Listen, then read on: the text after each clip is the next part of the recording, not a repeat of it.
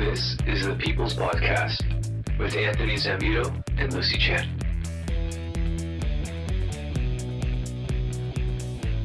All right, ladies and gentlemen, thank you for joining me. I am your co-host, Anthony Zambito. Thank you for joining us on our newest episode of the People's Podcast. With me, as always, is our lovely co-host and super jealous for not being with me in Ottawa this weekend. Ladies and gentlemen, give it up to Lucy Chan.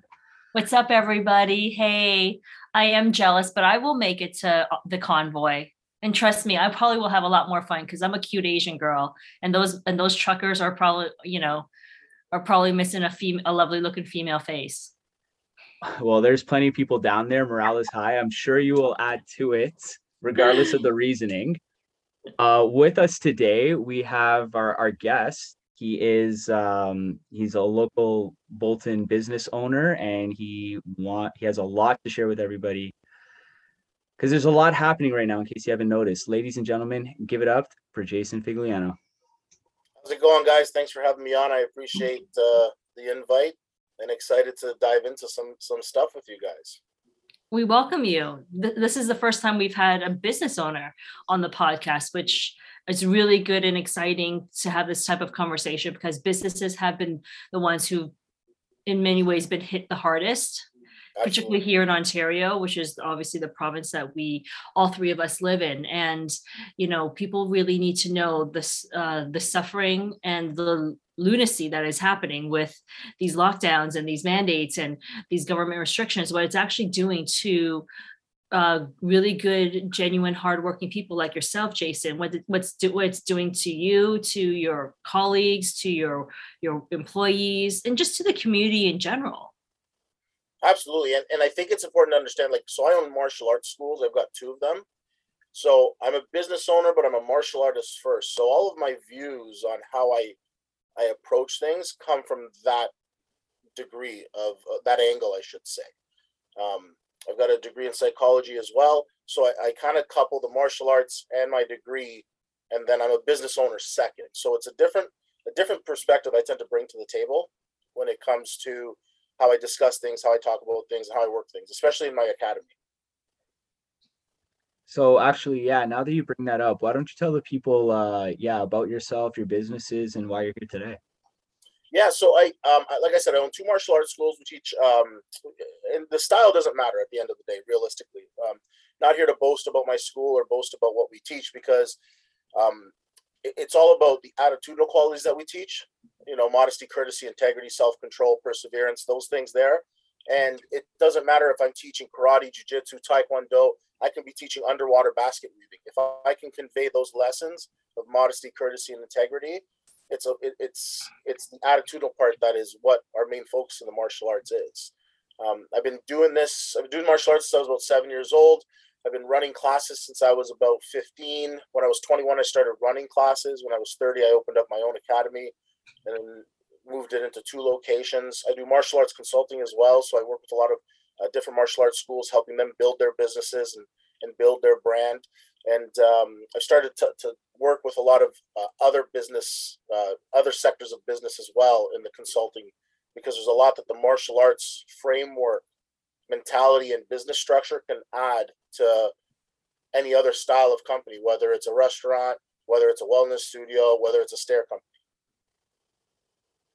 True. Very nice. Honestly, I can tell, I could speak to you and I could tell the audience, I've actually been a student at Mr. Jason's karate studio. And honestly, those words are printed all throughout the dojo. So I can vouch for him, I guess. But and like on my side of things, it's, I've done everything from karate tournaments, jiu-jitsu tournaments, a few amateur MMA fights. But at the end of the day, it's really about teaching people how to be the best version of themselves, mentally and emotionally and physically and spiritually as well. A lot of people don't realize that spirituality ties in with martial arts. And it's not so much that we teach people about a specific type of spirituality. It just makes you more connected to your own spirituality by being more mindful of yourself.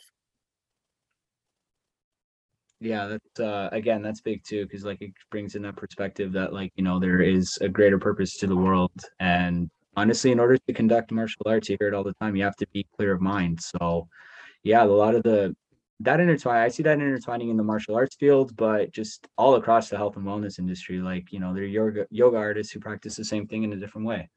Absolutely.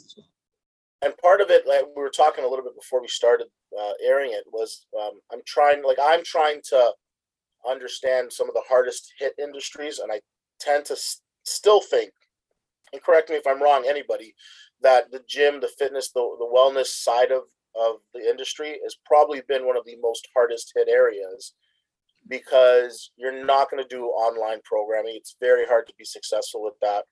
You know, people at home for the first 2 weeks, they love doing their workouts at home, but after that, the comforts of your own home, they just kind of go away. And so like restaurants hard hit, they were still able to offer takeout, still able to, you know, so they were able to actually still somewhat survive. But I know on my personal side of things, I can name probably close to 60 or 70 martial arts facilities that closed their doors for good as a result of this, you know, and it's really sad, because these are people in the community that are leading the community for health, wellness. You know, they're teaching our kids not to be bullied and to stand up to bullies. They're teaching, you know, parents how to raise their children better, because sometimes parents see the tools that we use on the floor and they use that in their own child rearing. So it's really sad to see that.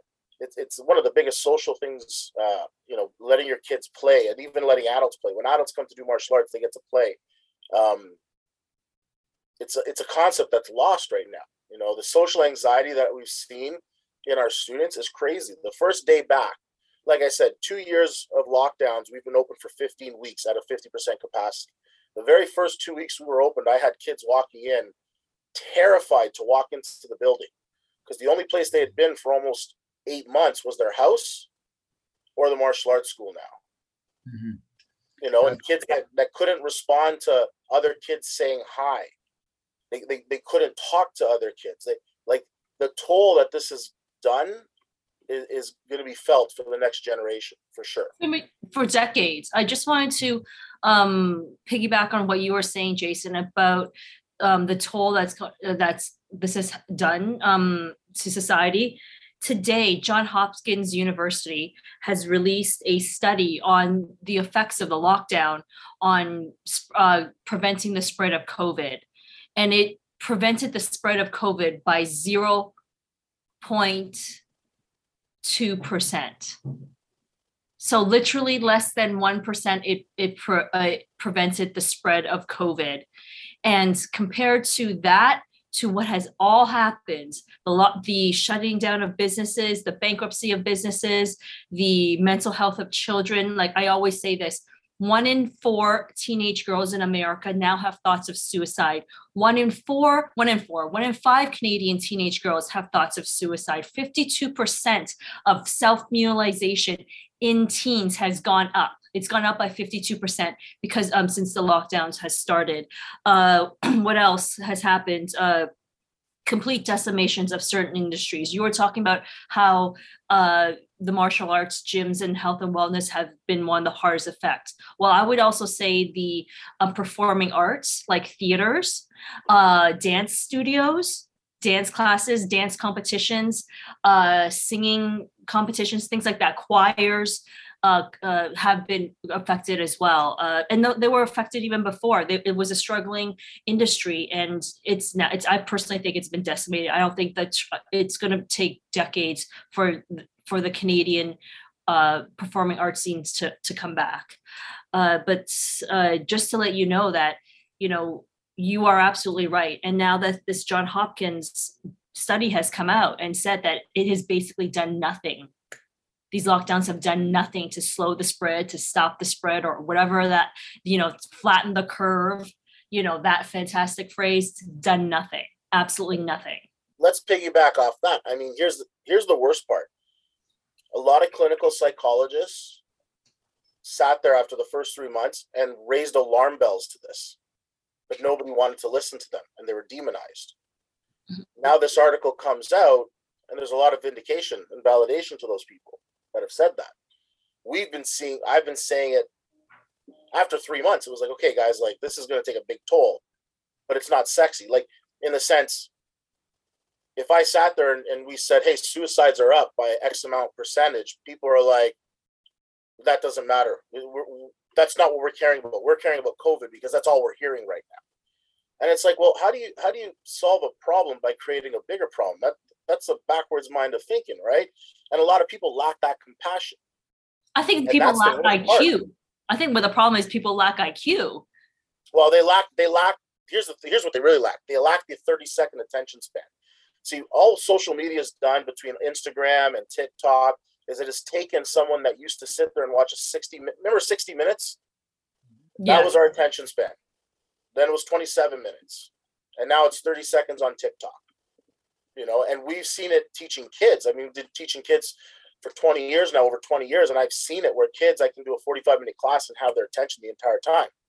And now it's like within a few minutes, their heads are already wandering. Their eyes are already going different places. They can't follow thought. And it's happening to adults too. Don't kid yourself. Like I try and have meaningful conversations with people, and I can tell if they've been on TikTok for way too long, on Instagram for way too long. So the media has definitely influenced that as well with regards to, like, you look at what's the scrolling headline, not CNN that we have here in Canada. I don't want CP24. Yeah, and it's like little 30-second clips of the news. 30-second, nothing is information. So they lack the IQ because they're either lazy and they don't want to sit there for a full 30, 40 minutes researching anything. And that's the best part. I've had arguments with people, and I said, okay, here's a peer-reviewed journal, and they're like, I don't need to read this. It's like, then why are we even arguing? Why are you even talking to me? If I'm giving you stuff that's factual and you're not willing to even look at it, what's the point of this conversation? Yeah, I actually had to, unfortunately, I wouldn't say stop my friendship with somebody, but distance myself from a very close friend, because last year she said, facts don't mean that much to me anymore. Facts are not, I don't really care that much about facts. I'm like, well, how can we ever have a conversation? Absolutely. How can we? Yeah. And I'm just like, well, I still love you as a person, and I want what's best for you. But I mean, how can we talk? I mean, about anything, whether it be not even about COVID. I talk about, a figure skating competition or, a Jeopardy match. Like, how can I talk to you if you don't think that's something, facts don't matter. If I said to you, tomorrow they're predicting 89% snow, and she's like, yesterday it snowed, or yesterday was 5 degrees. I'm like, and she says, no, I don't believe in something like that. I'm like, well, what's the point of having a dialogue with you? And they lack that compassion until it hits them in the face. Yeah. And you said a great stat about the suicide rates. I can name probably a dozen people that have lost students as a result of suicide. Not one person's name has been in the paper. Yep. I can name myself personally in the last 2 years. I've been on the phone with more students, talking them off a ledge, so to speak, or talking to parents on how they're dealing with their kids because their kids are saying things that you never want to hear your kids say. And when I say kids, we're talking teens as well. Thoughts that teens are expressing that you never want to hear a teen say. And it breaks my heart. And I'm sitting here going, why is this not getting talked about? Because until it hits somebody close to them, then all of a sudden, then it matters. And I think that's always, sorry to interrupt you, Jason. I think that's always been the case. And, it's like people caring about cancer or lupus or something like that until somebody, they know, a friend, a family member, or a close colleague or something like that, till they see it, until they get it and they suffer and they actually see the suffering, that it doesn't affect them. Because human beings, unfortunately, are incredibly self-absorbed and self-centered, and we think the universe revolves around us. Like nothing happens until we see it, nothing really, pain and suffering or good things or whatever it is, doesn't, unless we experience it. What's that classic phrase? Well, I never heard of it, or I've never met them, or I'm like, well, why would you say that when the world, you think that means, do you think the world revolves around you? If you go, oh, I have never seen that. Well, who cares if you've never seen that? It still keeps on going. It just shows how incredibly, unfortunately, self-absorbed human beings are. I think I wouldn't say good things about COVID, but it did strip the Band-Aid off of human nature. Yeah, and it made a lot of things So I'll give you an example. Amazon right now. Amazon has set a bad precedent with saying next day you get your stuff. And if you don't like it, you get an instant refund. People have taken that simplicity of consumerism and applied it now to everything else. Where I have parents coming in here thinking we're like an Amazon and they can treat us as such. And I have people that'll, prime example, let's say your payment comes out for your lessons on a Monday. I have people calling on the Tuesday saying, I want to cancel my membership. And it's like, okay, cool. What about the payment yesterday? That was your commitment. Yesterday you were a student. If you're losing your commitment, you're losing your commitment, you know? And then it's a big thing because people used to be like, you know what, that was my fault. That's on me. You know, but now because I can click a button and have something here the next day and I can return it the next day with a refund without anything. And it's made people, because we're working nothing but all these online everything, less. How many signs have you seen up when you call like Bell, let's say? Bell's a bad example because I can't stand the company. Do they say harassment against our employees won't be tolerated? Mm-hmm. That's only been the last 8 to 12 months I've heard that on those phone calls. Yep. We're seeing them we're seeing the signs in stores, and people are thinking, oh, it's because of lockdown or it's because of lost employees. No, it's not. It's because people are more ignorant now as a result of having too many things at their disposal too easily. Yep. And you see it with kids when parents sit there and say, classic line of parent says, I want to give my kid everything I never had. No, you don't. It's the worst thing you can do for your kid. 100%. Look how you turned out. You turned out amazing, didn't you? Absolutely, it turned out great. Yeah, because you didn't have everything. Mm-hmm. Now, obviously, you've got to feed your kid. You got to keep them clothed, bathed. There's certain things. But if you're going to sit there and throw everything at, plus the kitchen sink at your kid because you didn't have it, you're going to have an ungrateful kid that doesn't know the value of hard work and dedication. And we see it all the time. Yeah, I see it all the time too. I see it in my colleagues. My colleagues who are around my age. I'm an older millennial, if anybody's wondering. But the younger millennials and particularly the Gen Zers, it's completely night and day. You know, they expect they expect them to be heard every single moment of the day. Like it's my turn. I want you to listen to my idea and say your idea is not that good and somebody else's idea is better. And we pick the other idea. I'm like, well, can I talk to you guys why I prefer, how come you guys chose that idea and not my idea? And just so many things, like, saying, I want something done, or they want to, they don't want to go through the process of just regular, hierarchy. They just want to go from 1 to 10 without going through 2, 3, 4, 5, 6, 7, 8, 9. Yep. It's been it's been a detriment, and I think it's going to get worse in our society. Oh, absolutely, and that's why I love martial arts, because it's we all know what's the goal in everyone's martial arts. I say black belt, everybody thinks martial arts. Mm-hmm. It's the first thing that comes to mind. Everybody goes, oh, there's all these belts to get to martial arts, and people now are like, they think they can come in and just show up and they're going to get it. And it's like, it's not how much time you put into it, it's how much you put into your time. If you come in here and you don't pay attention, I've had parents walk in and be like, my kid's got enough classes and enough time, why didn't they have their next belt? Well, ma'am, if you sat down and watched them work in class, you'd notice they don't give 100% effort. And we're not about to reward that, period. Mm-hmm. And I've had people leave because of that. And you know what? That's completely fine at the end of the day. No, those kids are the next generation that are going to sit there, like you said, Lucy, and go, I just want this. I want to skip all that. I don't need that. I'm entitled to this. I paid my money. Where's my trophy? Mm-hmm. Honestly, I can say there are some studios out there. There's some teachers out there that would give the next belt because the parent complained for it, because they're more interested in the money than actually teaching that student, giving them a quality education in the martial arts. So, yeah. One of the biggest things that drives me crazy is the saying the customer is always right. That was the worst thing, because it brought customers that were just, they use you. And that's it. And I'm sorry, abuse you too. Not just use you, abuse you. Oh, absolutely. I'm the one that has been a martial artist all my life, and you're telling me that you're right. And now, obviously, there's certain circumstances. You started class late. Absolutely, you're right. That was our fault, and we're quick to acknowledge our faults. as a martial artist, that's our code. And that's why I say, like, my business is martial arts, but I'm a martial artist first. And I apply that to life. And what you see going on right now with people is no one's quick to take responsibility for being wrong. Rather than listen to your point, Lucy, and say, oh, Lucy's got a better point than me, let me look at this. They instantly cut you off and give you something else to rebuttal. Yeah, I see that. Yeah, we see that all the time in society. And honestly, yeah, like we need to start having conversations in order to learn, not to be right or not to win an argument. Honestly, that's the way it used to be. Jason, if we could, like before we were talking about like some of the difficulties that you faced, operating your business, and some of the challenges you and your students have had, especially taking mental health.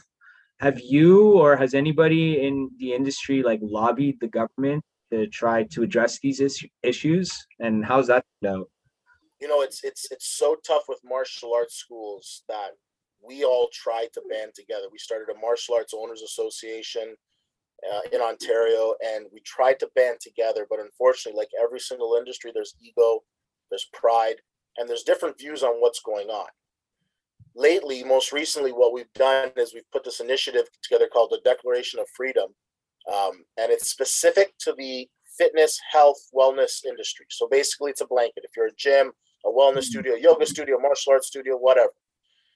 And it's a declaration with a line in the sand saying we'll never shut down ever again, period. We will not close our doors.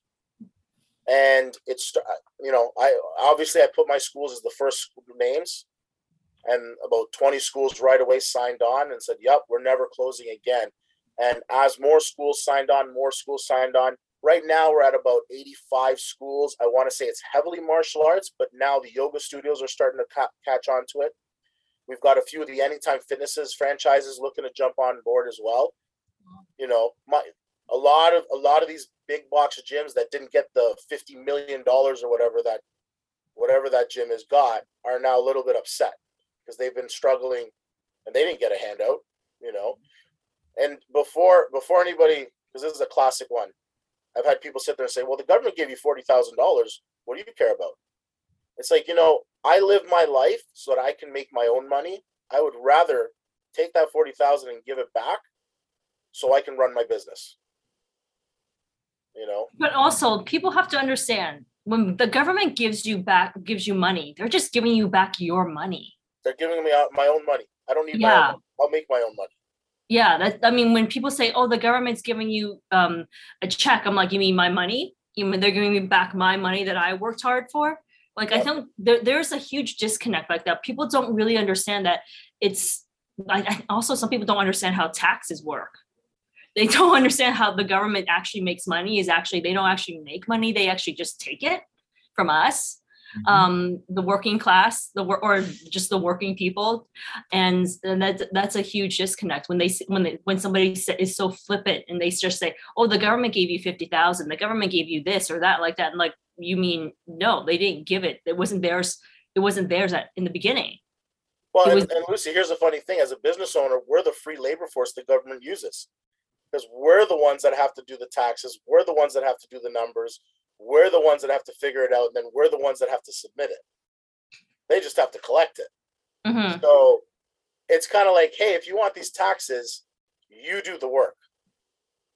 Show me where this money's going. But, such is life right now. But yeah, that's the initiative that we looked into. And like I said, we've got 85 schools going strong. My goal is to get about 250 facilities and try to get a couple of the newspapers to start looking at it. We've got a bunch of lawyers that are now really interested in helping out, that have got connections in Queen's Park, because I want on this trucker convoy, I want to piggyback on that, and all industries of businesses really should be coming together. Like, this should be a multifaceted approach. Lock down Ottawa, lock down these cities with these convoys protests, and then also have every business say, like, imagine if 90% of the restaurants sat there and signed a declaration saying we're never closing again. Yeah. Same thing with not just restaurants, all businesses, clothing shops, even religious synagogues and churches. Like we had a pastor on here, and he was talking to some very prominent businessmen here in Ontario, and the businessman said to him, if all the churches just opened up, all this would be over.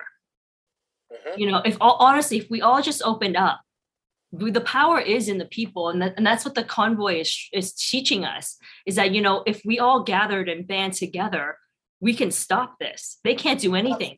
At the end of the day, they work for us.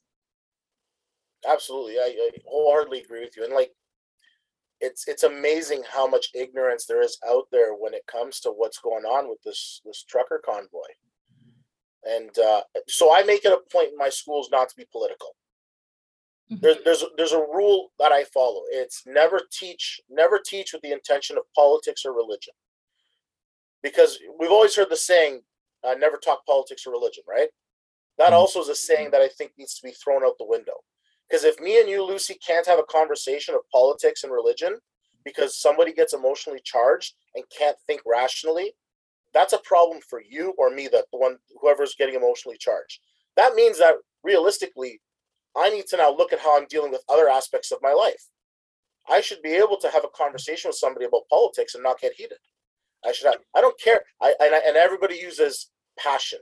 That's my passion. That's why I'm getting passionate about it. No, you're not. You're getting ignorant about it. You're getting emotional about it. And you're giving me an emotional response that if you took a breath, relaxed, and read the facts, you might change your mind. Here's the thing, though. People don't care about facts. People care about feelings. That's one of the biggest problems of our society, is that people care more about their feelings than they care more about their facts. I always tell people, I'm like, okay, so say you were a judge at the Olympics and you were judging a figure skating competition, and one figure skater landed all their jumps, triple axel, quadruple, triple salchow, done, solid, a performance of a lifetime. Next Chickapoo comes along, falls down on her ass twice. And then she starts crying and she goes, but my intention, I felt that I gave the performance of my life. I felt, and so are you going to give her the gold medal, or are you going to get, and I'm like, it's so absurd.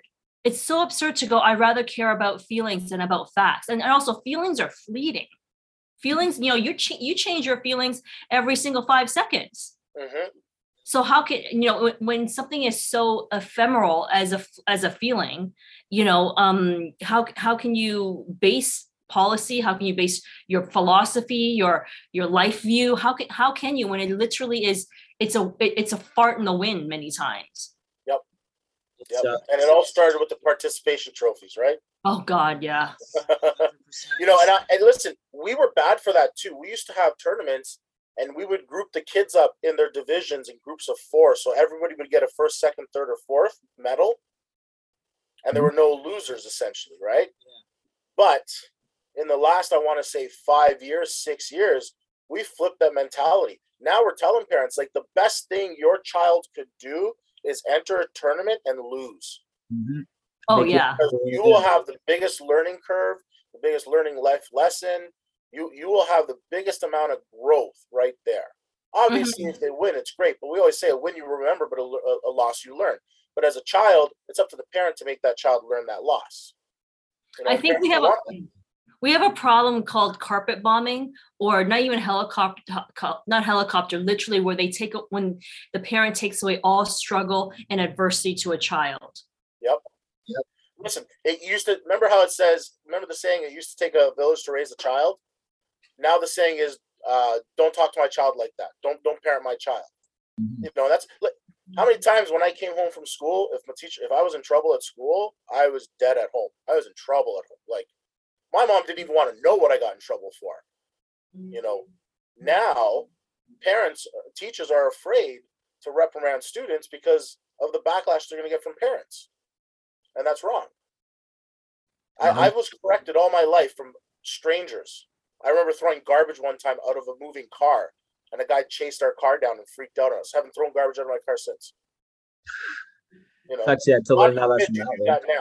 But God forbid you do that now, and you're instantly going to be on the phone being recorded.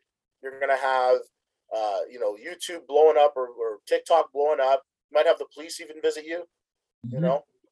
And I just want to remind the viewers, or actually rather, I want to ask this question: where do we draw the line on that? Because currently, in some states in the U.S., particularly in California, people are allowed to steal, and they will not get reprimanded for it. I believe it's like if you steal less than $900, you end up just getting a slap on the wrist.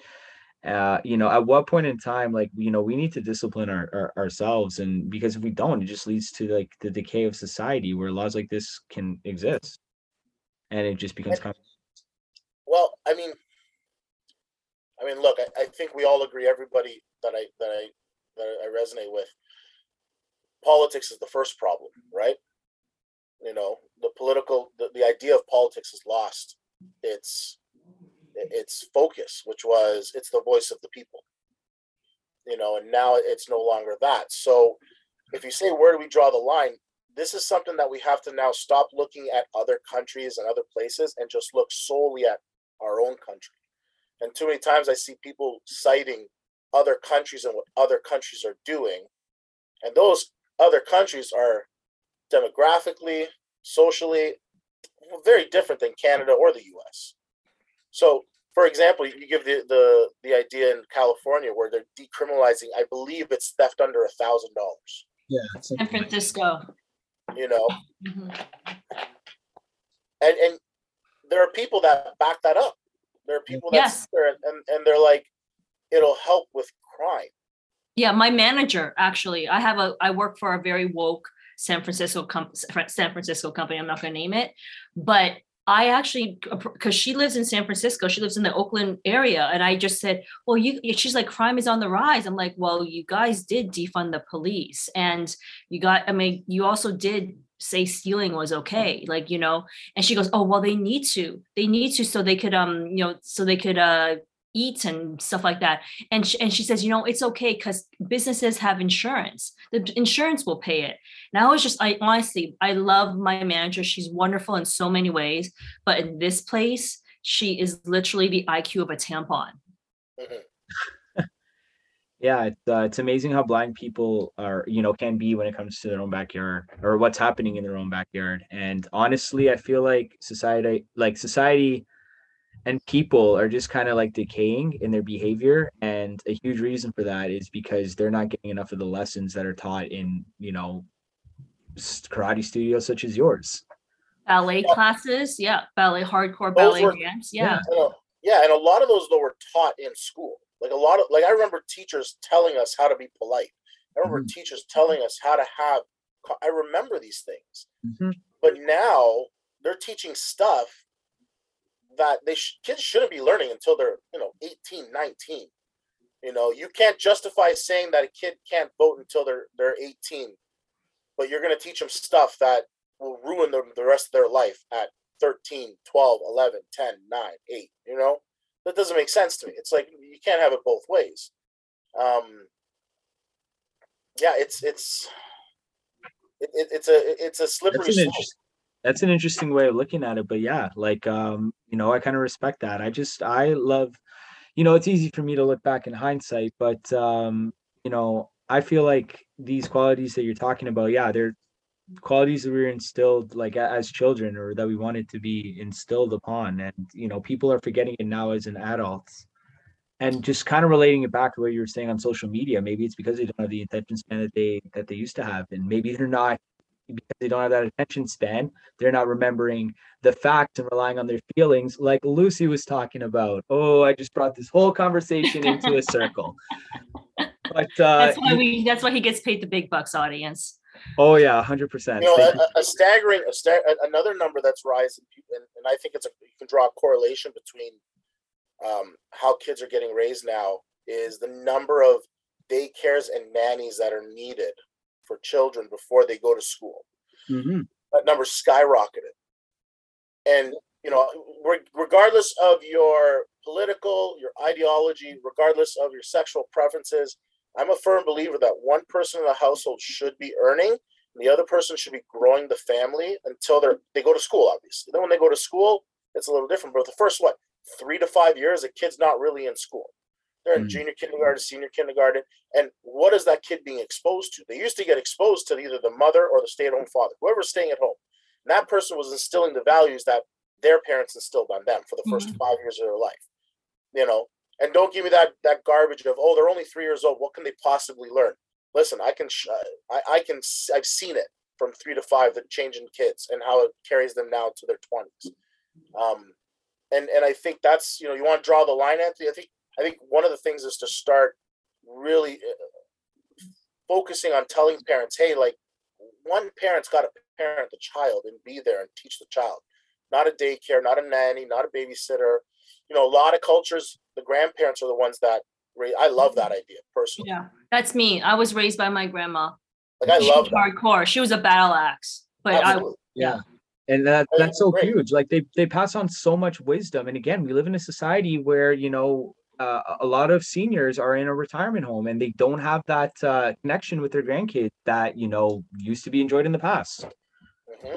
Yeah. But we also live in a society where older generations or things of the past are looked down upon.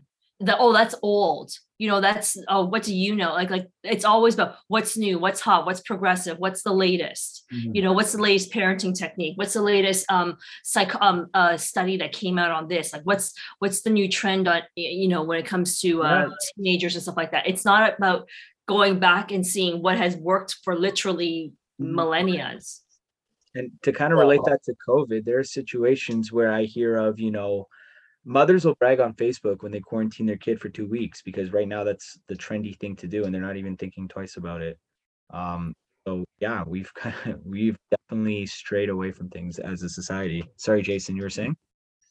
No, I was agreeing, and just I was laughing at the 2 week. It's amazing, and that brings us into the social media side of things. It's amazing what people will say and do online that they would never in their life say or do in front of someone's face or in front of someone, like, never. And I've seen it even with people tweeting out stuff about my locations that was negative. And I've called them to say, hey, let's talk. And they say, I don't want to talk. And it's sad, because if they're not willing to talk, then there should be some magical force that removes that tweet about me. Yeah. Because then all you're doing is spewing garbage to people that think you're educated because you have letters at the end of your name, let's say, or because you're more liked on the PTA council, and that's a big problem for me. It's I think this might sound weird, but I've often thought, like, do we need a policing for what's said online? Not to stifle free speech, but to enhance it, that if you decide, Anthony, to say something about me that's negative, someone steps in and goes, okay, now, Anthony, back that up. Do you have the proof? If you do, perfect. Continue on. And I know people want to sit there and say, oh, it's not a big deal. It's just online. And I'll say, yeah, okay, you know what? It's not a big deal to people that are north of 40, maybe north of 30. But that under 30 category right now, that under 20 category, that stuff is gold, what they see online. That's the rule of law. That's the Bible to them right now. That guy talking mad crap about this other guy, I can do that. And what's going to happen is eventually when they come back to going out in public, they're going to think they can take the mentality they had on social media and on the internet, and they can go use it on somebody. And all of a sudden, they get put in a really bad spot. Yep. And I'm surprised we haven't seen a level of violence between people yet, but it's going to be coming soon. When it's going to happen. It's going to happen when things are opened up after 2 years of lockdown, when people are out in public and people think they can talk to people the way they talk to each other on social media. And the one guy sits there and goes, well, you know what? My response is not going to be a tweet. My response is I'm going to hit you, or I'm going to do something bad. Yeah. And sadly, the onus is put on the person that used physical violence. I have a question for you about your industry. Do you think your industry, if and when, I truly believe these lockdowns will be lifted. I truly believe the convoy is going to work enough. And if there's going to be convoys all around the world, I think these mandates and these lockdowns will be lifted. Will your industry survive? Will your industry thrive afterwards? I mean, So I'll you give you a guys have great, had several punches to the gut and to the face. I'll give you a great example. My best months were November and December because of how many people realized they needed this. We had overwhelming, amazing response. We had a waiting list of people to sign up. However, I will say that the most recent lockdown that just happened, if the fitness industry as a whole doesn't try and recoup as much as they can, as soon as spring hits, you're going to see a lot of these gyms closing down. Wow. As soon as it gets nice out, and I don't know which business institute put out the study. It came out on Tuesday, I think, and they just said come springtime is when we're going to see the biggest loss of business. Wow. That is health and fitness related. You know, I have to say something. You know, how dare the government or anybody reduce human health to just not trying to get one virus. The human health encompasses so much more than just not getting a freaking cold or a freaking flu, because that's what basically COVID is. It's got rebranded. It got some really sexy marketing. It got some really sexy, copy and all that jazz. How is that going to affect you guys? Like, I mean, because people's psyche about health has completely been warped in these past 2 years. And to only truly believe that you just can't get sick, like you just can't get physically sick. And even if cancer, like I was telling a stat to a friend of mine's, put that in quotations, friend, that cancer screenings are down and cancer surgeries have been delayed. And I said to her, I don't know if you know this statistic, but when you get cancer and you don't get treatment, you die 100%. You're gone to kaput. Yeah. COVID has a 99.87% chance survival rate if you're 65 and under. Mm-hmm. And that didn't register. That literally did not register in her mind at all. And how, since you're in the health and wellness industry, how are you guys going to do you guys think you'll be able to somehow twist it back to normal or somewhat normal? I'll speak for myself and what I've seen coming in my door. The people signing up at my facility, there's such a divide right now between people. There's a crater between people. The people that think the way that health is wearing a mask all the time, not going to events, staying 6 feet away for the rest of my life, washing my hands a million times, those people there will never step foot in my facility. They won't. It'll freak them out too much. What I will say is the students that I've gotten are the ones that understand. They look at things with critical thinking, and they're not afraid. That's the big one, is they're not afraid. You know, and we say how dare the government says, about our health, and you just got to look at the Canadian website. Right on the Canadian website, it says that Canadians don't get enough vitamin D and that it's important to supplement. Yet when we asked our health minister, reporter asked the health minister, should Canadians be supplementing with vitamin D? She point blank says, no, we get enough. It's like, Come on here. I'm going to now take my advice from you. Yeah. I'm going to take advice from these doctors that get on stage, and you can tell they love being in the limelight. Oh, yeah. Yeah. You can't sit there and tell me. It is the revenge of the ugly nerds. Yeah, that's a good way to put it. Yep. It is. Like, like these are the losers in high school and university that, that never got a date, was always at the back of the class. Nobody ever picked them to be part of their soccer team or whatever it is. They got the worst part in the school play, and and they have a chip on their shoulder, and now they finally have the spotlight. They finally tasted a little bit of power. They finally got a little bit of a shine, as the cool kids say. They got some shine on them, and they don't want to let it go. And they'll say anything to keep it. I completely agree with you. And when you said that, I'm trying to find a quote right now. And if I can find it, and I'm not going to say the person's name, because as soon as you say the person's name, people instantly discredit it. But The quote basically goes along the line of, if you think powerful people are scary and dangerous in power, wait till you see what the weak ones can do. Oh, yes. That's a good way of saying it. Yeah. Well, wait till you see what the weak people can do. And it was a great quote, because I'm sitting there going, oh my God, to get yourself to leading a political party, there's got to be power and influence there, for sure. Yeah. But when I take the people that couldn't make it to that height, let's say, even if we say, listen, we're going to get a science table of the top doctors that were never in the limelight, and we're going to give them all this power and responsibility, that's a problem now. That's a big problem to me. And that quote just resonated with me.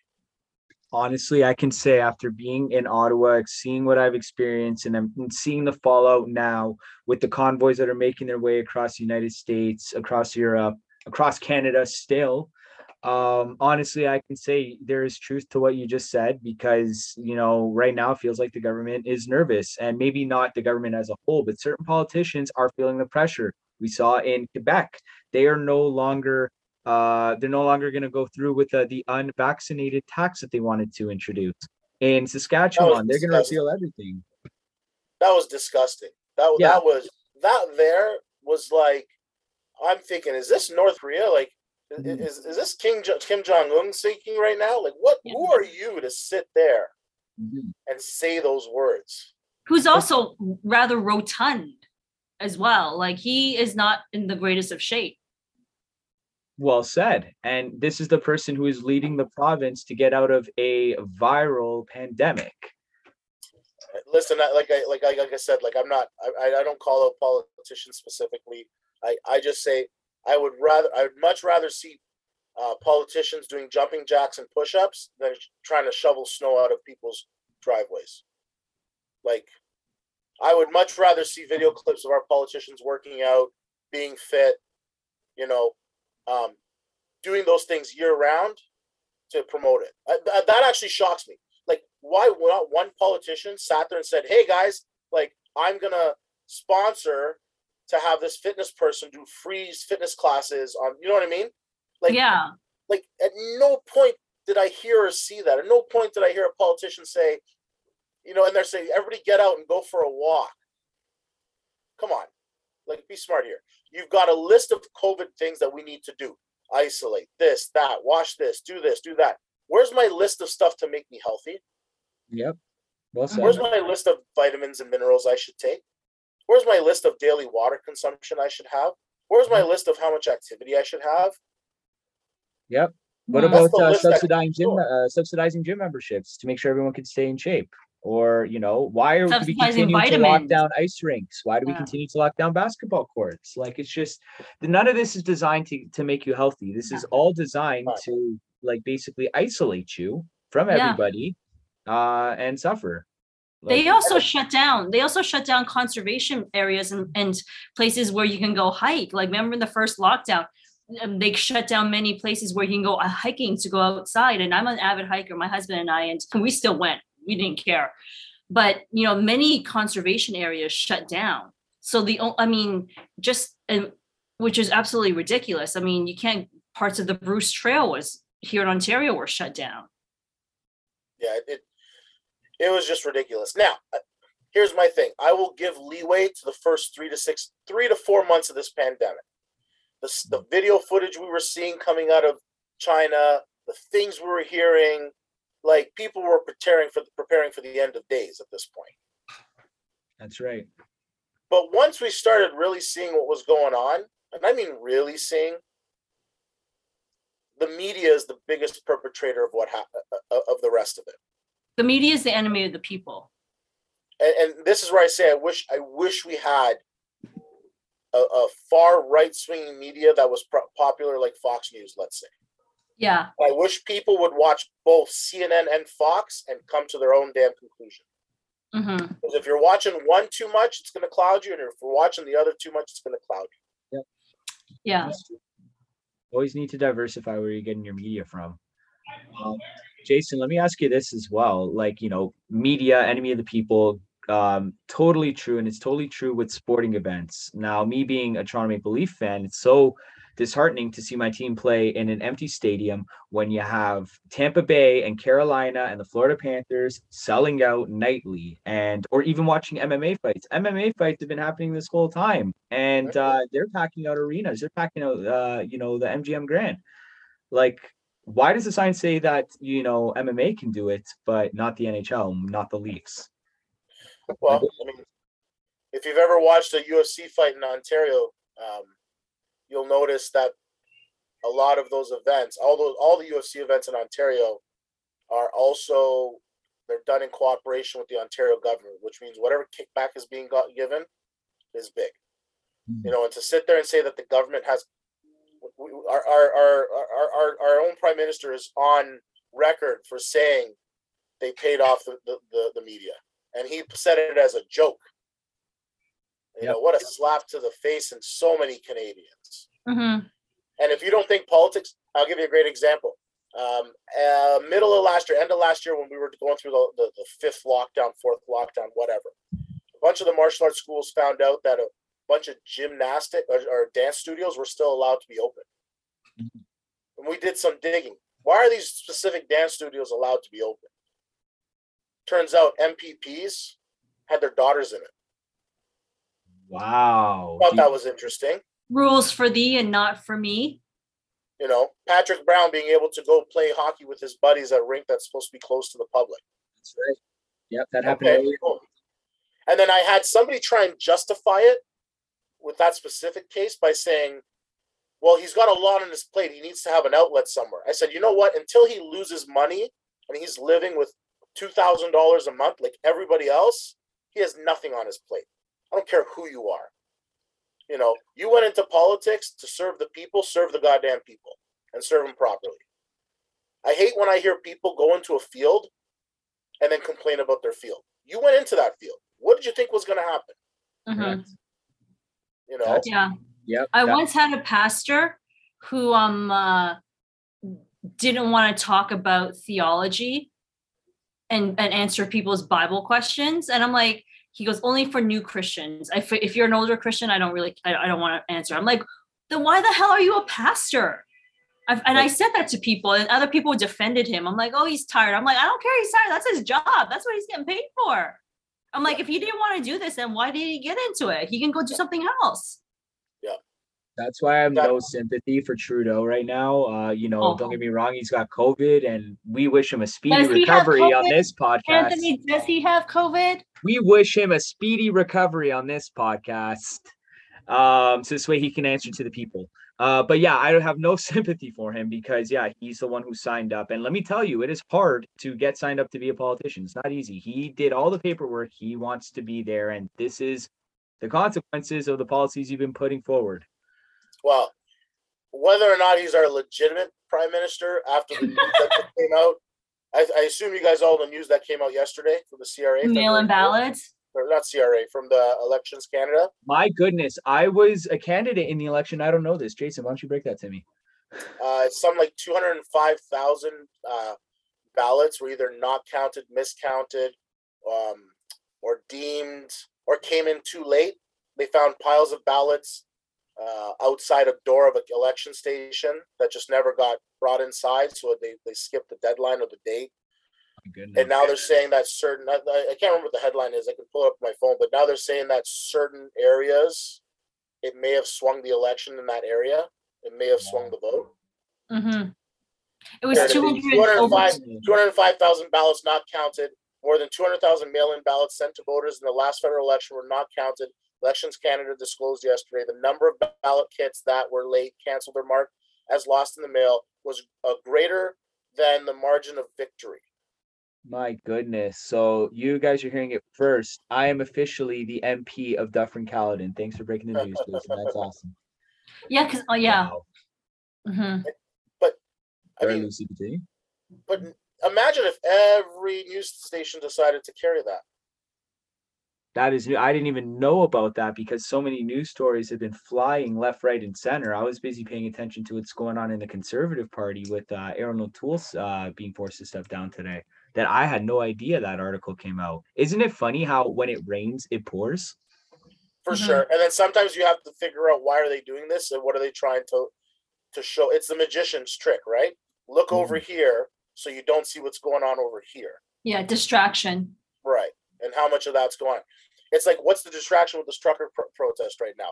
The one Nazi flag and the one or the two Confederate flags and the so-called defacing of the Terry Fox statue where they put a flag on him and a hat.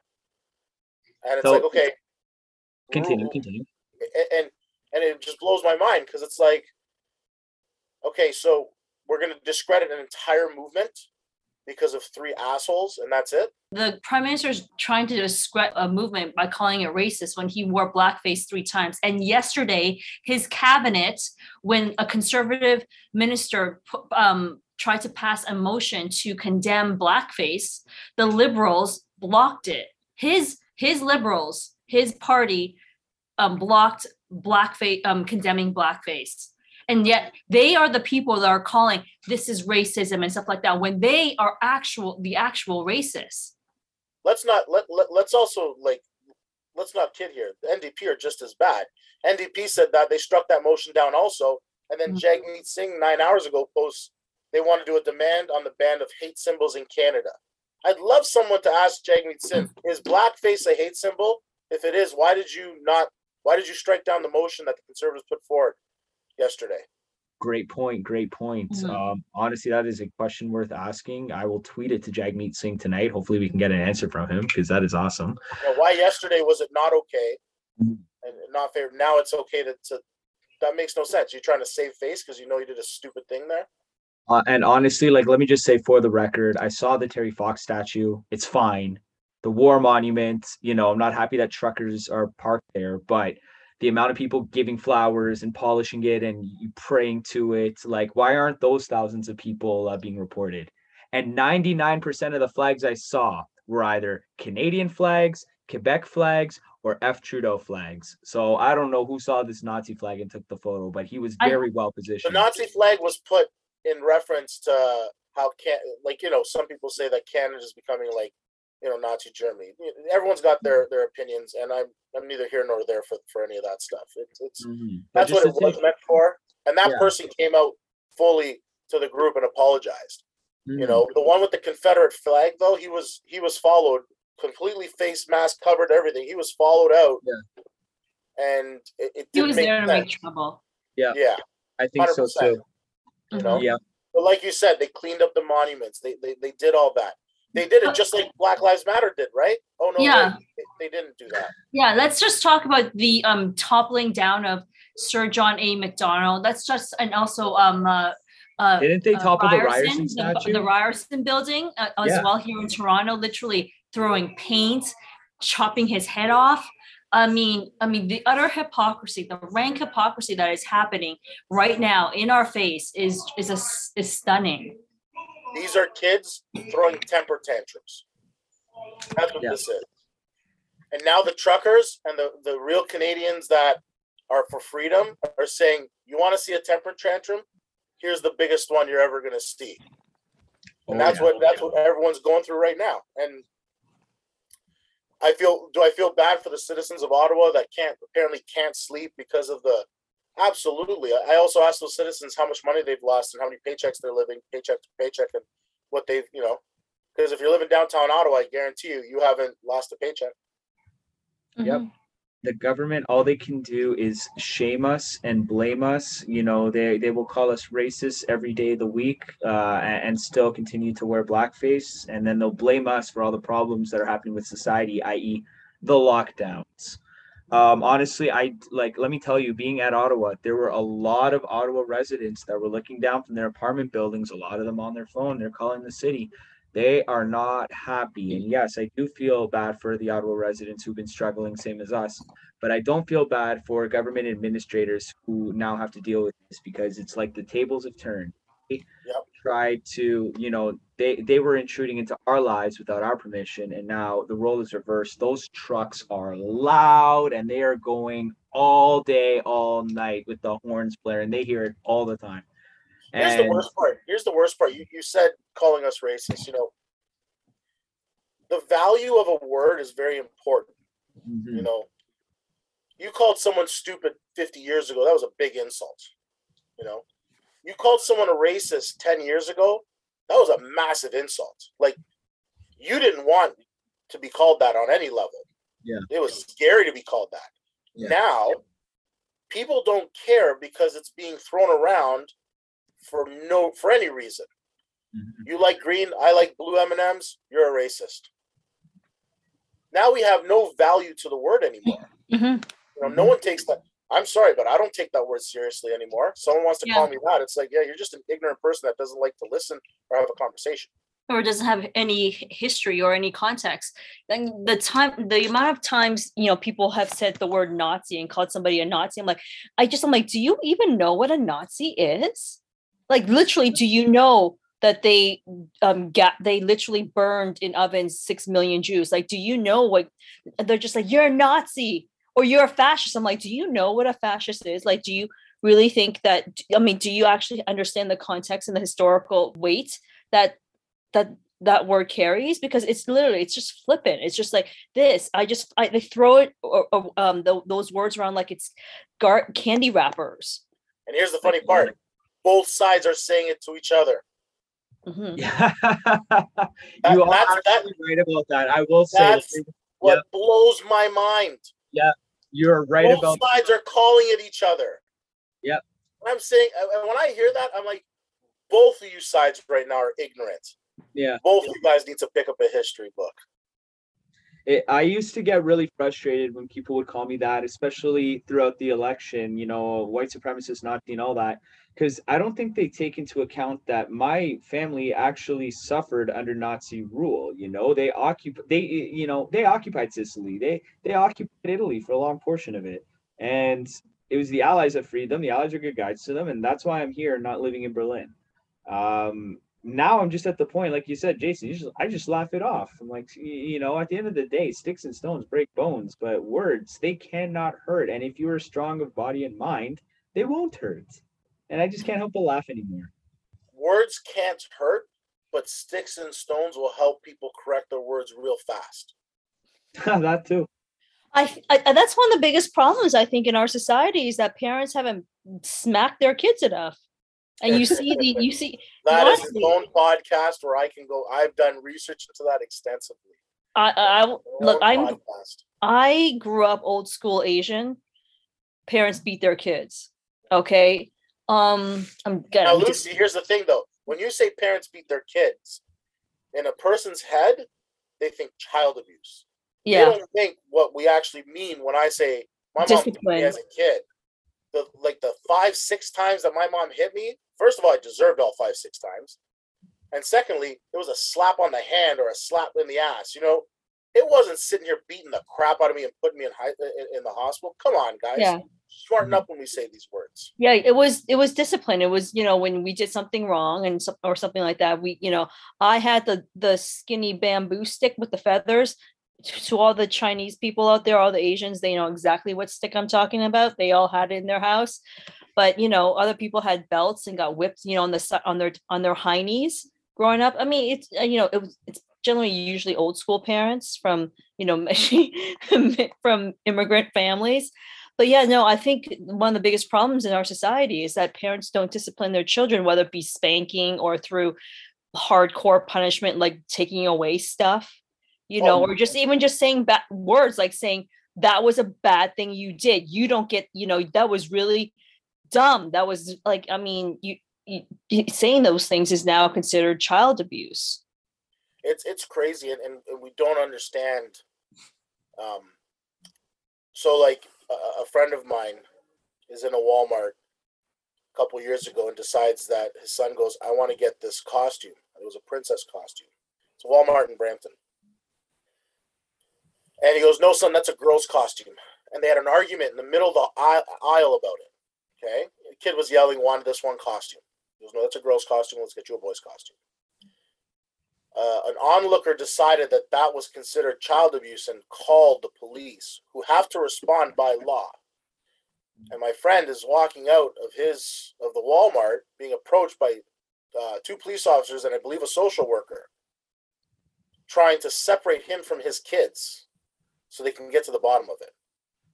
Unbelievable. I now I'm not a parent, and a lot of people will argue with me and say, you're not a parent, you don't know what it's like, and I say, well, no, that's not true. See, here's the thing: if you're a parent, Lucy, are you a parent? No, I'm not a parent. I do have a niece that I'm Okay. very hardcore with. If you're a parent, you have data from one area, and that's your kids only. You only know how to parent your kid. You only know what your kid does. Having done martial arts since I was 16 and teaching kids and different family structures, divorced, you name it, I have a data set that's massive. I have seen firsthand how it affects kids from 5 to 15 to 25. I've seen how it affects staff. And so it blows my mind that, so anyways, the police show up and it was almost a standoff. Like, he's like, how dare you try and take my kids away from me? Rightfully so. If these were my kids, there'd be an all-out war. You're trying to separate me from my kids? I'm sorry. That's not happening. Yeah. And speaking to Lucy's point earlier about kids getting away with stuff, if a kid says, I'll give an example. When someone does something wrong in our school, we make the kid apologize. When a kid apologizes to an adult, you know what the number one response is? That's okay, don't do it again. What's the first words the kid heard? That's okay. They didn't hear you were wrong. They heard that's okay. Don't do it again is inconsequential now.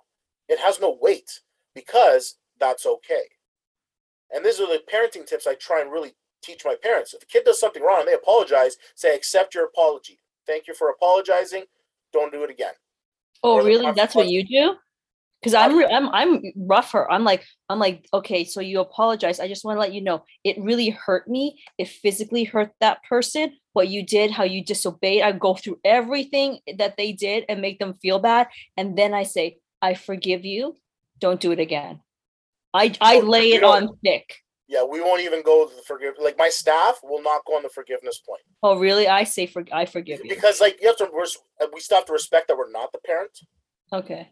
But I love if I had kids, I'd probably have that approach also, But it also it's a case-by-case basis, right? If I'm looking in the eyes of a kid and he's about to tear up apologizing, I don't need to lay into him anymore. That's the one nice thing about having so many staff is sometimes I walk on the floor and I can see the one kid that's, purposely being a nuisance, and I give him one look and I can see him, he's about to cry because he saw that I caught him. I don't even need to reprimand him anymore. He just knows he got caught. And at the end of class, I have a conversation with him and everything's great, But regardless of how the parenting style is, Lucy, we still address the situation. Yeah. We didn't make it less valuable in the sense what you did was wrong, but it's okay still, Okay, I just want to give you guys a heads up, an update. I know that this we don't usually do this, but I just looked at a tweet and it says that Jason Kenney is looking to lift all restrictions in Alberta, mandates, passports, and it's because of the trucker convoy at the border. It looks like that's what's pushing him, and also probably the convoy in Ottawa as well. But it looks like Alberta's vaccine passport program may be lifted likely within days as signs show Kenney is preparing to cave to the convoy blockade. You want to know who I want to thank for that? The RCMP. Yes, that's right. People are so against police right now, not understanding that, listen, it could get a lot worse. If this was Australia and you saw what the police were doing there, believe me when I say I work very closely with a lot of law enforcement agencies. 90% of those police out there don't want to be doing any of the stuff they're having to do. Those RCMP officers, they've been really good. They're playing the game properly. They're saying what they have to say so that they can keep their jobs, but they're not going in there dragging people out. They're not gassing people and arresting them. They're not towing trucks, You know what? It's been really good sight to see. Honestly, I could say, like, just as a political candidate, every officer that I've spoken to since the election has either kind of, given me some support or just basically said that, we appreciate what you're doing. You know, I say that because it makes me think the exact same thing that you're saying. In addition to that, too, I noticed in Ottawa, don't get me wrong, there is a strong police presence, like, they're there. But I've yet to see anything to make me quirm or, to kind of make me squirm. I've yet to see anything from the police, that to get me nervous or anything like that. I didn't feel unsafe at all, not from the truckers, neither from the police officers. And the reason why I'm really happy with the RCMP is because yeah, I saw the same videos that you likely did where they told the truckers that they had to move their trucks, otherwise people were going to get arrested and towed. And the fact that Kenny was actually able to negotiate with the truckers and they're able to reduce mandates and everything, like I'm so happy to hear that. And again, it makes me think that the trucker convoy is working and it's having an impact. Well, let's see what happens on Saturday when the Toronto one goes downtown. Mm-hmm. Yes. Actually, Jason, you know what? This is a huge or a great segue. Why don't you wrap up what the declaration you're working on is, and why don't you tell people, or why don't you inform I can't speak English. Why don't you inform people ways if they want to join your declaration? How can they do that? Yeah, I mean, the idea. I mean, you're allowed to sign it. It says right on the change.org, which again, it's not the focus. The focus is the declaration. Mhm. You just on change.org, it says contact this email address if you're a gym owner or a fitness facility owner and you want to add your name to that declaration. And then we'll just add it. I'll get the email, I'll add it, and that's it. And it's just, we've drawn our line in the sand. We're not shutting down ever again. We will keep the same health measures we've always kept. And that was a big thing for us in the martial art. Like my school is clean. And when we had to give the government our cleaning like requirements, I didn't have to create it. I just gave them our regular cleaning requirements. And again, I can honestly vouch for that. I remember seeing sanitizer everywhere and everything gets wiped down afterwards. Like it's I don't doubt that for a second. Like at no point did I think, even before or after COVID, I don't think I'm getting sick in your studio. I think there's other health benefits I gotta worry about. Hopefully I don't break my leg, Yeah. but definitely not Yeah, COVID. change.org. I mean, if they can easily just search my name. It's on the podcast, probably in the title. And if you are a gym owner or you know a gym owner, talk to them and see if they're willing to put their name, draw their line. Like, here's the deal: the more we get, the better. At the end of the day, the trucker convoy started with, what was it, 250 trucks or something like that, and now you've got 100,000 or something like. Come on, like we all need to. This is the time to gain momentum, and this is specifically for the gym owners right now. Now's the time to draw your line in the sand because you're open. Yes. You don't have to worry about this being like a hit list for people to come after you now because you're open. I could understand if we were doing this when everything was locked down, a lot of people would be nervous, saying, oh, all we're doing is putting a target on our back for the police and for bylaw. Granted, but you're open now. Now's the time to take what the truckers are doing, what the protests are doing, and ride that momentum. And the industries have all got to cut. I'd love the restaurant industry to do the same. I'd love it. Any restaurant owners that are listening to this, start it up. Yep. They can only shame and blame for so much longer. Eventually, like people, the united not compliance, I see that as being our best tickets to getting out of this mess. Not sure what your thoughts are on all that, Lucy. I completely agree. I just also have one question for Jason. When it comes to the gyms, what about dance studios? All of them. Anything that has to do with the arts, martial arts. The gym is an art. Like, if you're a CrossFit person, it's an art to do what you do. When you go to the gym and you work out, it's an art. You do your own. Nobody works out the same as the next person. The person next to them. We're built differently.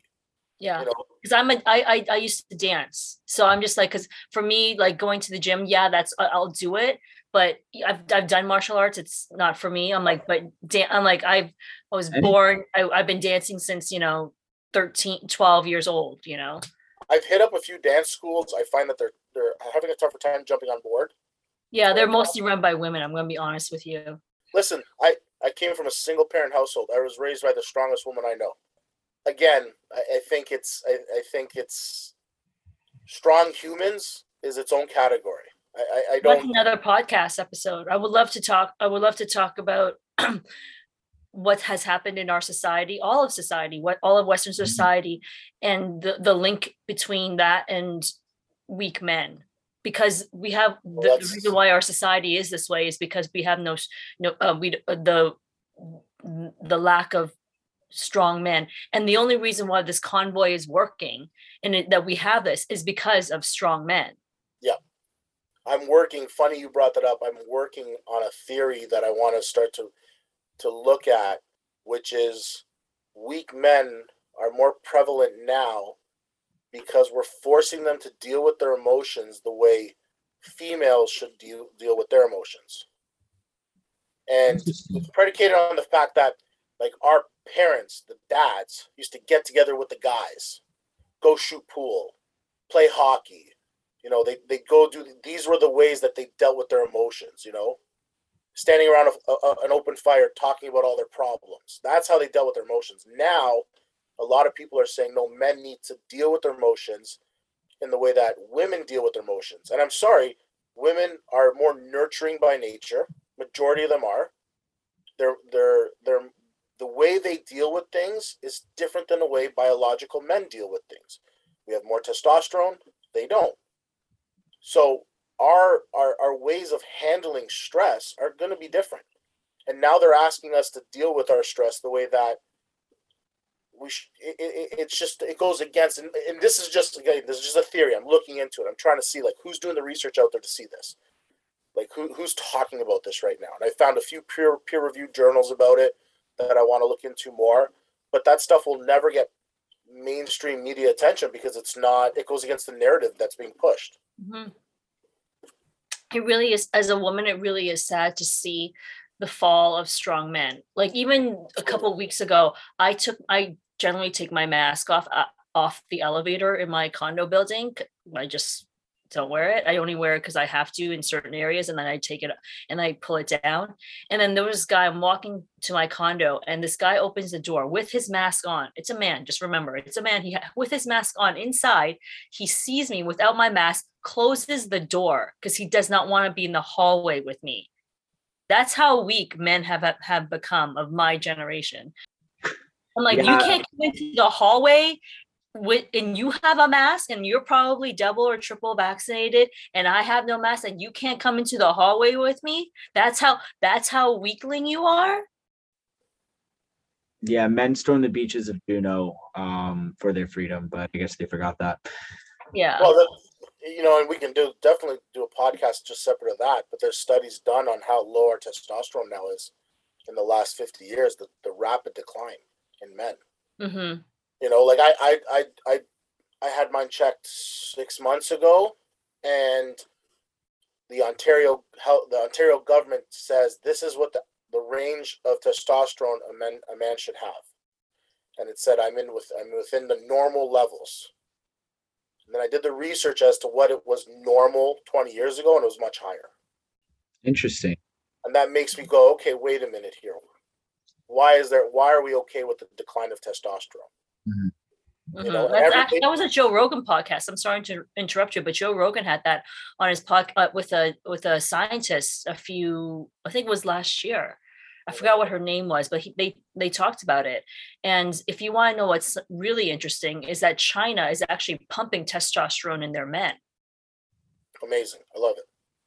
Well, I mean, they're planning on world domination. That's why. I mean, that's why they know what they're doing. Whereas here in Canada and the Western world, they're trying to bring us down to make it easy. Talk about our feelings. Let's talk about our feelings. Honestly, that's why we need the gym. That's why we need sports. That's why we need dance studios, so that we can exert all this energy that we've been building up.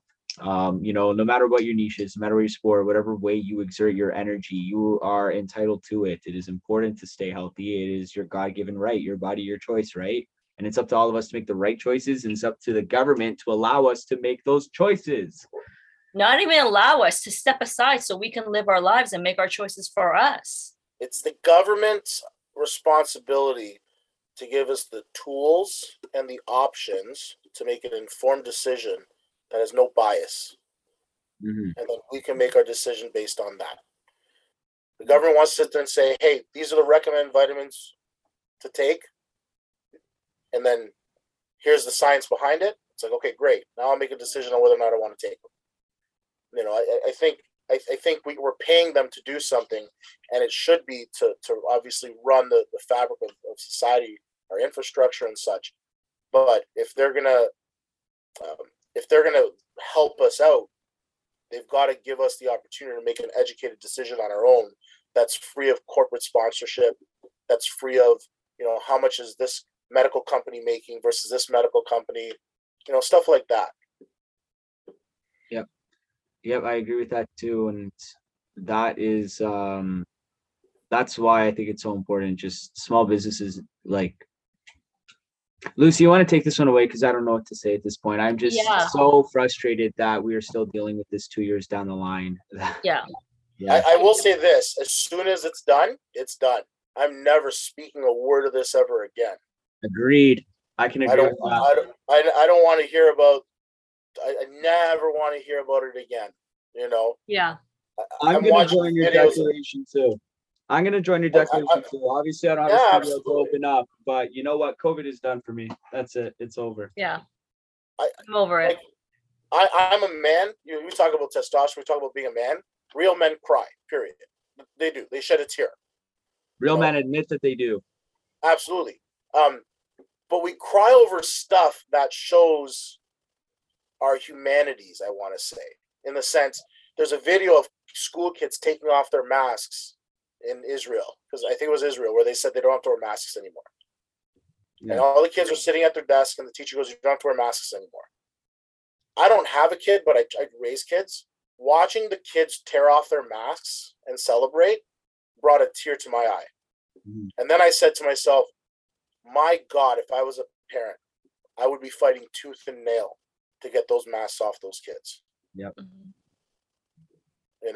Especially now that they're saying the cloth masks don't work. They don't do anything. Mm-hmm. Now that they're finally starting to admit it. Mm-hmm. Well, to be honest with you, if you had actually just 10 brain cells that worked, you would realize that it didn't work. Like let's just keep it real. Agreed. Lucy, let me say something. I have a student that works in the government. I can't get too more specific about that. And he goes, Jason, the biggest reason why they want people to wear masks is because there's so many ignorant people out there that'll go in public coughing and sneezing and spreading germs and not keeping clean. And I said, okay, valid, granted. Then you need to say, if you are sick, wear a mask. But then all of a sudden he goes, now that puts a target on you in society. Instantly, he goes, you want to talk, and we want to talk about Nazi, and all of a sudden you're wearing a mark on you to say that you're unpure because you're sick. And it's like, okay, well, what's the answer? And I don't have the answer. No one has the answer.